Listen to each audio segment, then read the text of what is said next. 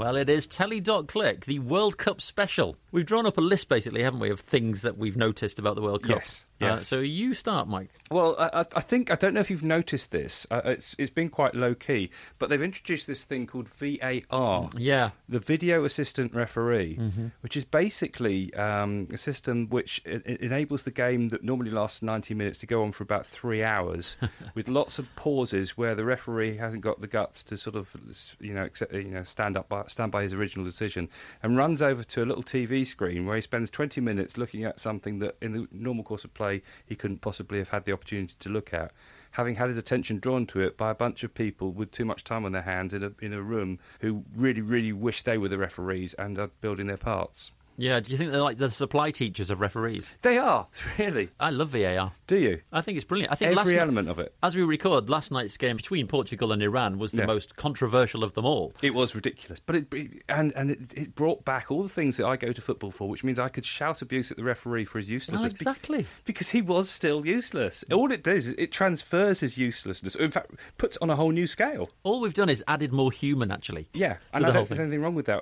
I think the problem with technology and all sorts of things is that we're scared of human error. We think human error is always a bad thing, and actually part of the fun of sport is human error, and that includes the officiating. I know everybody will say, "Oh, but you've got to get everything right." Well, yes, on a sort of pedantic, dreary, mundane level, yes, you've got to get everything right. But actually, if you look at sport in its broader sense, you kind of love the stuff which is mad and sends you bonkers. No, I disagree, because it sends you bonkers for the wrong reason. I mean, for example, the Lampard goal that went over the line. Yes. Right, we're still talking about that. Different. Because it went over the line, and that is an absolute pain. Yes. There was a goal, actually, last night on the parallel game, which Spain scored, and it was an absolutely brilliant kind of backheel into the net. I don't know if you saw it. No. And VAR allowed it. The ref disallowed it for offside. VAR allowed it. If that goal hadn't have stood, then the Spanish fans would have been belly aching about this for ages, for years. So it takes away all those years of debate in pubs afterwards, which get really boring. Oh, what you say? You want to take away the years of debate? Yeah.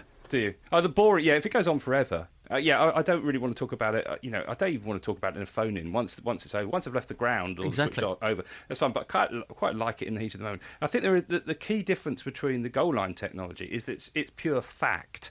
Probably not in this particular case, but when you're talking about Lampard's goal, or even Jeff Hurst's goal from 66 or whatever, if it's did it cross the line or didn't, that's pure fact. Okay. That's like Hawkeye in tennis. Yes, yeah. Whereas what we're doing now is we're sort of saying, well, that one, you might want to have another look at it. Well, that's not the idea of VAR. The VAR was just to make sure anything blatantly wrong was corrected. Well, so, in other words, it should be the referee should be able to look at that screen for a matter of seconds.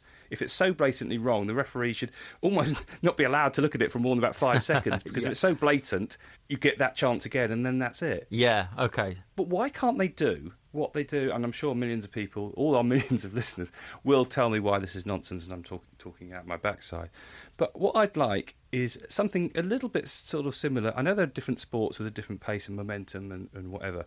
Something a bit similar to tennis and cricket, which is that you have each side, possibly decided by the captain of each side, has 3 opportunities per game to question a decision. Right, yeah. And that's it. Yeah. After and an extra one if you get extra time. Okay. So, and the referee has an armband on his right arm and an armband on his left arm, and the captain of each side has an equivalent thing on his arm, and you can press that 3 times, and that will signal immediately on the referee's wrist, right for one team, left for the other team, if you want to query a decision. That's fine. The referee's at the referee's discretion as to when he stops the play, because obviously you could use it in a way to sort of disrupt an attacking move against you or whatever. And then that's it. Then you check it, and you can do whatever you like, just as they do with the number of challenges in tennis, or the number of challenges you're allowed in cricket. And once that's done, that's it. Yeah. The referee's decision is fine. Because otherwise, you could basically just watch everything via millions of sub-referees, deputy referees, assistant referees, all staring at screens, all sort of wanting to have their big moment and say, no, you've got this wrong, you need to check that. And the whole thing will disintegrate into just chaos. So, in other words, you sort of reassert the referee's authority. You acknowledge that technology is there, but you sort of have to say, well, okay, but we can't go far down this route of letting technology sort of re-examine everything. Otherwise, there is just no point in carrying on. Yeah. So you sort of accept a degree of human error, but you allow technology to sort of reduce the scope for that to do anything. So a captain would, if he's got any sense, that's somebody texting me to say I'm talking nonsense, would sort of be quite measured as to when they chose to challenge the referee. And I think it is in its infancy, I suppose, although they've chosen a pretty high-profile tournament for exactly, as Anna Shearer was pointing out. It's what a stupid time to check something, possibly, test something out. I also think, don't let the perfect be the enemy of the good was a phrase I heard only this week and thought, that applies to why VAR. did you put that on Twitter and then deleted it? I did, because I just thought it was a bit pompous. No, I was just about to retweet it, because I thought, actually, that's absolutely spot on. And it says, this tweet has been deleted. I've got a terrible habit of doing that. One of your least offensive tweets. I know. Well, Don't let, what was it again? Don't let the... The phrase is, don't let the perfect be the enemy of the good. But I thought it sounded I'm too just like a I was... soul whose intentions are... Oh, no, that's something. Yeah. I was expecting loads of replies saying, thanks for that, Gandalf. Or something, that kind of smart-ass thing. So I thought... But I think it's this obsession with getting everything sort of technically accurate. I do genuinely think that's not what sport is about, and we're so scared of the idea, and I do agree with you about pub balls, you don't want that, but I think the idea that, oh gosh, we can't possibly have, we want to eliminate human error. Everything about sport is about human error. Every single moment, every single touch, every single kick, stroke, shot, whatever, is about human error in some degree. Yeah. And therefore, I think the idea that we should suddenly try and eliminate it and create this sort of almost sterile, perfect, faultless display and this faultless officiating is well-intentioned, but kind of missing the soul of the whole thing. Since we just mentioned Twitter, my first one here is Twitter alerting blind TV executives to annoying pundits. Mark Lawrenson was trending last night on Twitter. Was he? He's been getting pelters for his...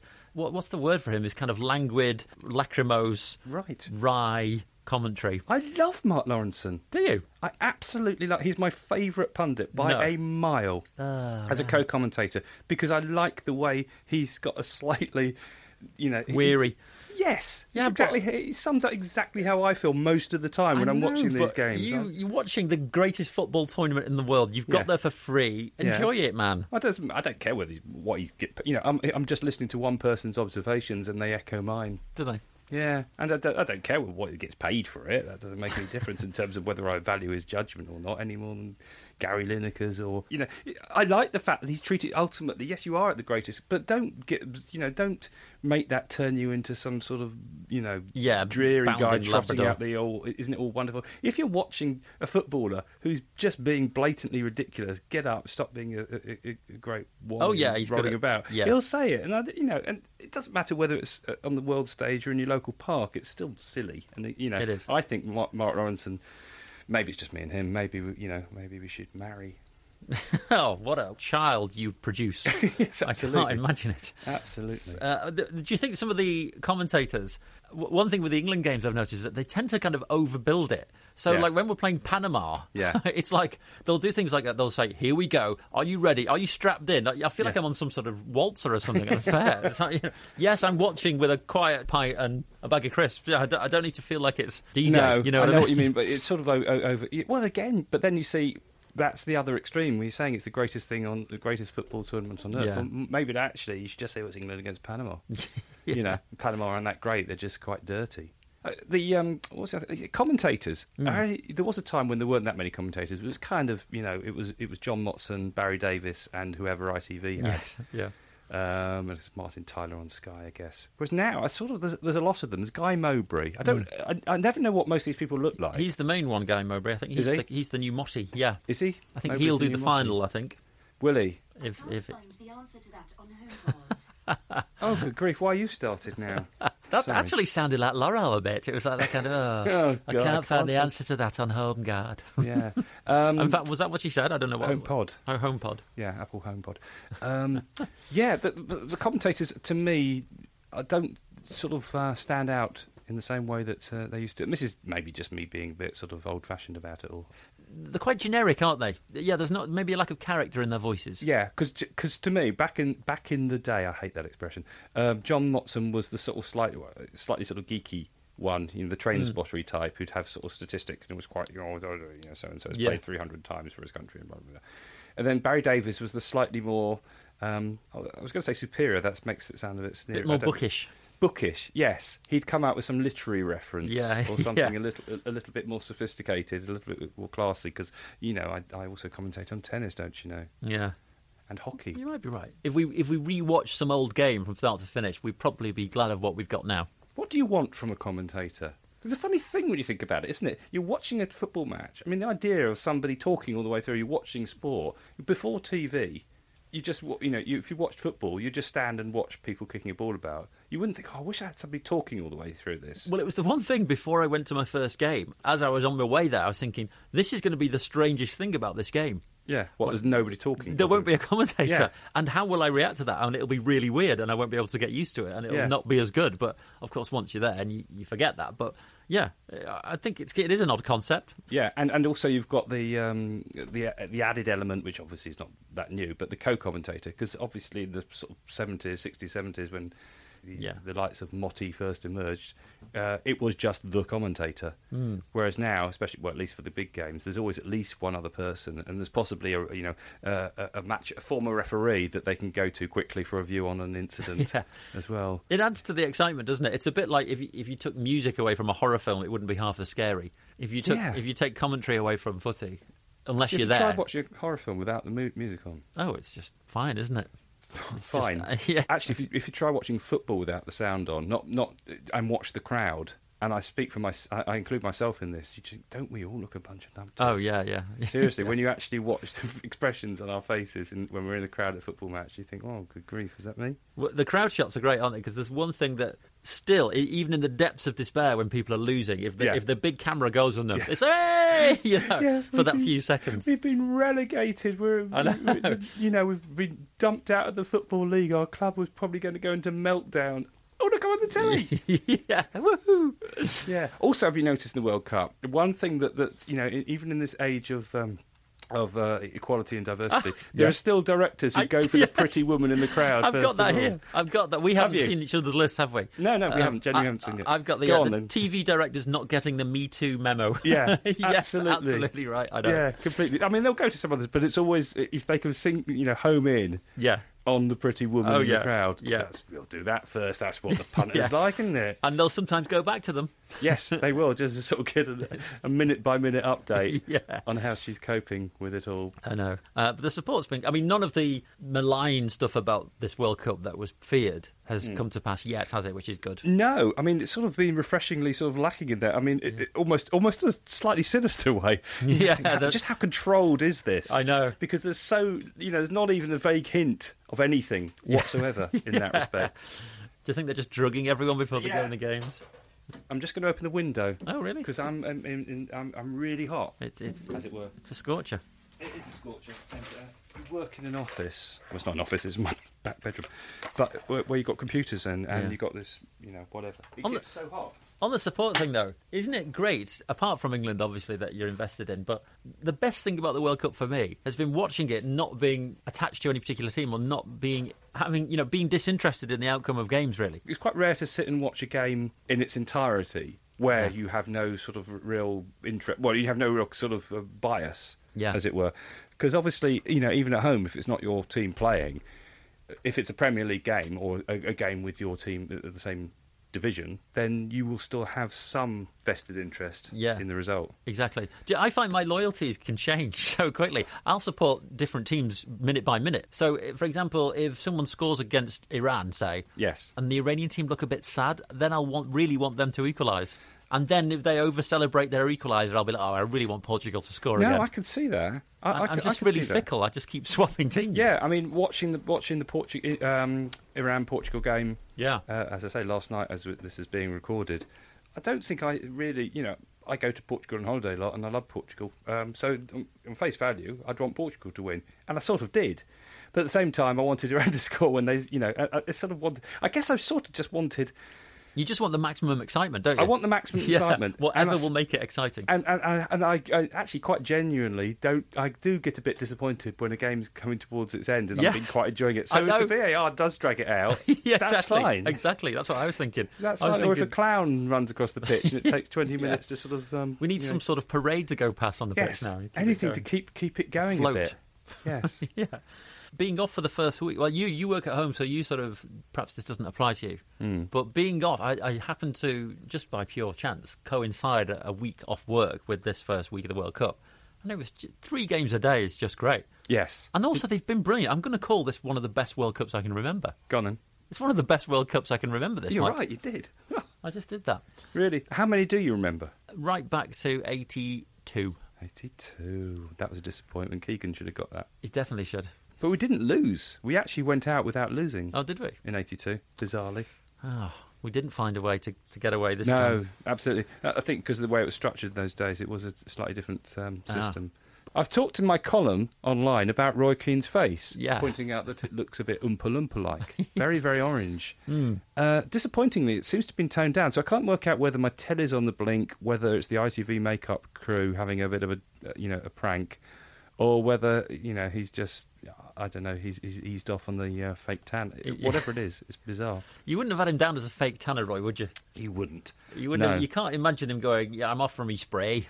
It's really good how they blended now, It can be very distracting, though, when pundits have strange clothes or sort of, there's something about them that distracts you from what they're saying. And when you just look at a guy whose face is orange, it's hard to listen to what he's saying. I'm sure a lot of the Republic of Ireland players think in the dressing room. It's hard to listen to what Roy Keane's saying when you're just looking at his face and thinking, wow, you're really orange. Yeah. I think ITV, they're ITV's pundits, aren't they? I think they're losing the pundit battle. Yeah. And I'm not just being biased there. No. I think they are. So ITV's... they've had Patrice Evra, terrible. Yeah. Larson, terrible. Patrice Evra, my wife's taken against Patrice because he sits back in his chair with his legs apart in quite a sort of striking fashion, shall we say. Yeah. She thinks he looks slovenly. Yeah, sit up straight, man. Yes. Yeah. And I tell you what, last night, again, as we were recording this, it was the Iran-Portugal game. Last night's BBC lineup of pundits, the most hairless so far. The most hairless 3. Because you've got Shearer, you've got Didier Drogba, and you've got, what's the Argentinian guy? Zabaleta. Yeah. All 3 of them. Barely a hair between them. Although Drogba's was intentional, I think. I'm not saying they weren't intentional. Yeah. There was no... I'm not discriminating between them as to whether it's intentional or not. Just there, just we're looking at a lot of scalp. Yeah, that's all right. Comparison. No, it's fine. It's not a criticism. It's just an observation. It's just a sort of witty observation. Yeah, exactly that. So I've said it's the best not. Yeah. What else about the World Cup punditry? Oh, the one thing I've noticed in every shop and in every pub, the unbelievable Chris Kamara line is just everywhere. You can't move for that. Yes. There's not a product that hasn't been Kamara'd.